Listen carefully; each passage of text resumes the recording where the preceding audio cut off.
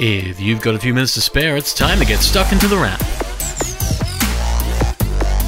For the beginning of October 2021, the very beginning, October 1, you're tuned into The Wrap, Australia's fastest technology roundup. And even though there's only a few months until the end of the year, it still feels like there's plenty more in the technology pipeline waiting to be unleashed. Can you feel it? It's not the winds of change, but rather the season that's calling. Gadget companies typically train their sights on the end of the year because, shock horror, that's when people think of buying up big because of the holidays and all. It's one of the reasons why a Black Friday sale in November will go gangbusters and why so much gear comes out a good month before Christmas. And given we're 2 months before that point, it's also why so much is coming out now. For instance, Hisense has a new laser TV on the way, which, if you didn't know, is actually a 4K laser projector that supports a TV tuner. Laser TVs are actually short-throw laser projectors, and this latest model comes with a 100-inch screen so you can get the cinema experience at home without needing the massive cinema-style room. Hisense's latest uses 3 color lasers for a big picture in a technology called trichroma. You just need a wall, some space, a good $7,000, and you should be good to go. Big TVs are also in, with LG launching its QNED screens announced at the beginning of the year. It's yet another initialism because what we really need is yet another term to memorize. QNED stands for Quantum Dot with Mini LED, which is kind of a half measure for LED backlit TVs to get to the quality of OLED, delivering more brightness control thanks to the sheer number of LEDs controlling the backlight in this tech. It's coming to TVs in the 65, 75 and 86-inch spots and kind of sees itself as a marginally more cost-effective play on OLED if your wallet doesn't stretch to that technology. Amazon also has a screen on the way, but it won't be here for the Australian holiday season. Its Echo Show 15 is a 15-inch smart display for the kitchen, kind of acting like a smart hub for your home and family, but also acting as a digital photo frame of sorts. It's not the only launch Amazon has, with a pair of Amazon earphones coming to Australia in the Echo Buds. These will be here by the holiday season, landing in October, providing noise cancellation, sweat resistance, and support for the Amazon Alexa virtual assistant, as well as whatever is used on your phone, priced from $169 locally. Amazon's take on in-ear noise cancellation is just part of what we're seeing in cut-cost earphones because there is a lot happening in budget audio lately. Nothing had its great $150 Ear 1 noise-cancelling earphones. Jabra is offering up a $119 pair without noise cancellation in the Elite 3, and we recently checked out Earphones' $120 Air Pro, marrying a low price and noise cancellation with a surprisingly warm sound. There seems to be a lot happening in budget sound, and Sony is set to join it shortly as well, with the $150 C500, earphones built to a budget, but that also bring a good 10 hours of battery life as well. And speaking of battery life, let's get stuck into the main event because we have 2 phones to get through and not a lot of time. We promised it last week, and here we are with a review of both the iPhone 13 and the iPhone 13 Pro, 2 phones that have a size in common and a bunch of other things, including one really obvious point. They are both so good, it's hard to find the flaws. Let's start with the one we think most people will go for, the iPhone 13. Sized at 6.1 inches, it is a largish phone, but not so large it's going to hurt your pocket massively. It's more like Apple's normal phone, and while it looks like the iPhone 12, you get a faster chip, 5G, better cameras than last year, and improved battery life as well. If we had to ask for anything on the 12s last year, it was a better camera and battery life, and both of those have been answered in the 13. The camera gets some low light special sauce that makes it shine, while the battery can hit a full 24 hours with no problems in our tests. All up, it's about the best iPhone for everyone, unless you're happy to use your camera for everything. If that's you, the iPhone 13 Pro is also hard to find flaws in, except maybe beyond its price. Starting from $1699, it comes with 3 cameras and a really impressive macro mode, giving it just that little more grunt to work with in cameras, plus a fast screen that makes using the phone feel faster and slicker overall. The battery is the same as the iPhone 13, as is most of the experience, but the point of the Pro is you just get that little bit more. It costs more, but you can also do more with it, and it may well have the best camera of any phone to date. And in a year when Android phones have been a little ho-hum, Apple may well have the best phones of the year in the iPhone 13 and iPhone 13 Pro. You know, at least until Google shows off its Pixel 6, which is probably just around the corner, so you might want to stay tuned. For now, you've been listening to The Wrap, Australia's fastest technology roundup. A new episode can be found every week at Listener, Spotify, and Apple Podcasts. Otherwise, have a great week, and we'll see you next time on The Wrap. Stay safe, stay sane,